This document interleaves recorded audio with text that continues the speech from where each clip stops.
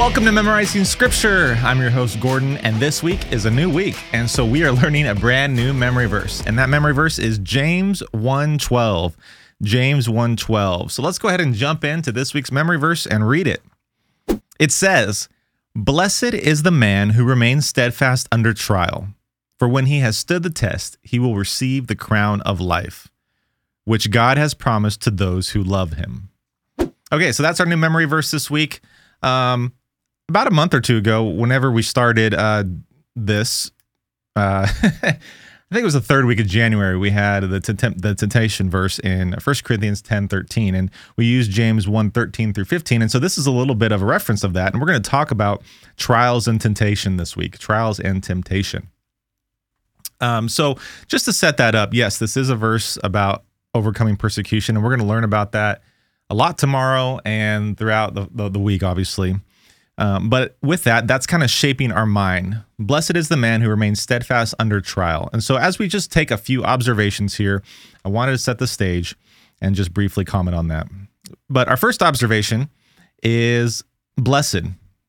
Now, I don't know how many of you are familiar with the Sermon on the Mount or the Beatitudes, more specifically. And there's this line Jesus says, blessed is, blessed is, blessed is, blessed is. And the blessed in the Greek, basically the word means happy.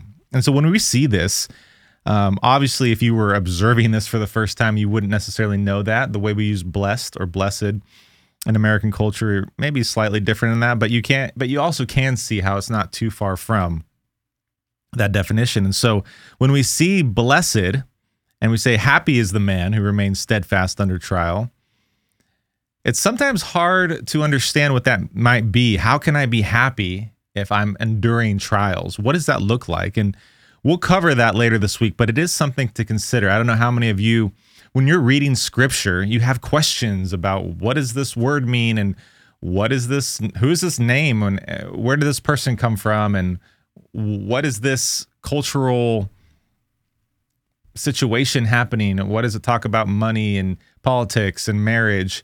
And so sometimes I'll write little questions, either people will write them in their Bible or like me, I'll take a notepad and on the side I'll write questions and later I'll have to go and look that up. And so this is kind of one of those verses where there's a few things like that. And one of my questions is, how can I be happy? How can I be happy when I'm under trials? And we're going to unpack that more, but that's the first observation. And so many people might read over that and say, that's a lie. I'm not going to be happy. What does that even mean? And they just might move on. But I want us to lean into this verse because obviously we endure trials every single day, every single month, every single year. And so with a verse like this that's committed to memory, it can be really, really helpful, not only for us, but for others. And so the second observation with that is just knowing the word steadfast. We said, blessed is the man who is steadfast. And the word steadfast basically means steady, right? Firm, standing firm, unswerving, steady among these trials. And another question that I put, well, what does it look like to be steadfast? If I'm going to be happy about it and I'm remaining steadfast, or if I have stood the test, as the next line says, what does that look like?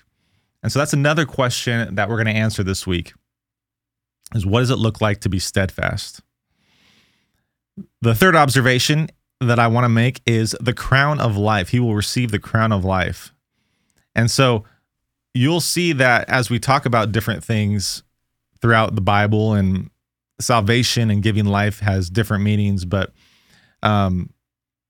we want to know that when God promises the crown of life, this is true life.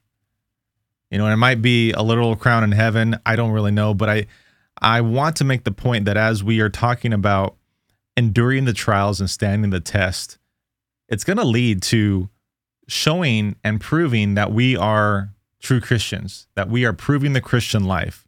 Because as we stand the test and endure these things, God rewards us for that faithfulness. And that's part of salvation, justification, sanctification, and glorification. And then the last observation I want to make is God has promised to those who love him, which God has promised to those. So it's basically the last line.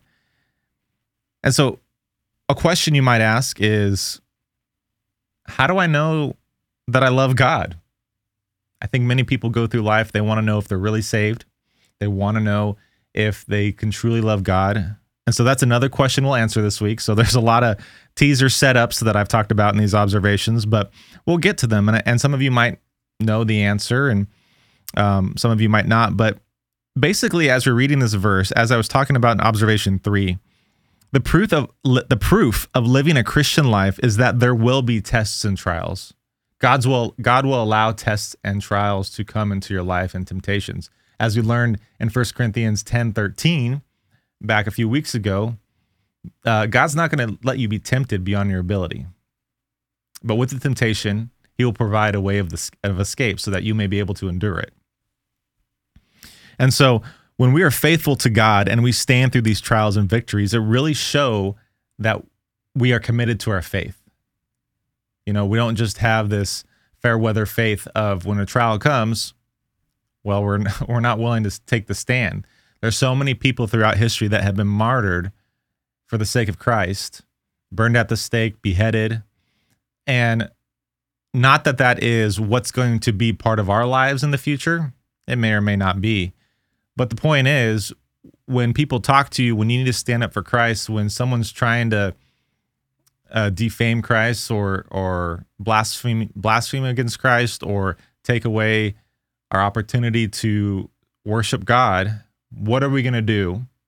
And first of all, I guess, what's God's plan in that? And then what are we going to do to honor God, to obey God?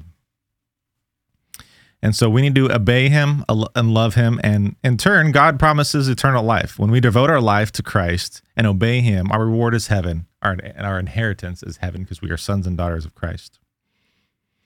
So that is our memory verse this week, James 1:12. And so we're going to read it one more time. I'm going to read each line twice, and I want you to repeat it the second time, and that way it can get you involved. So here we go. Blessed is the man who remains steadfast under trial. Blessed is the man who remains steadfast under trial. For when he has stood the test, he will receive the crown of life.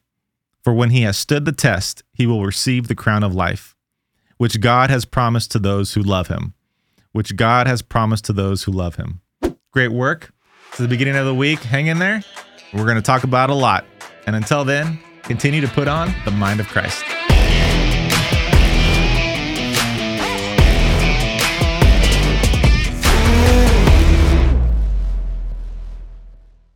Thank you for listening to today's episode of Memorizing Scripture.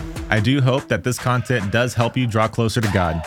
And if you enjoyed this podcast and want to help the impact of our show, please like, rate, review, comment, subscribe to this podcast. It does help get the word out, and I would truly appreciate it.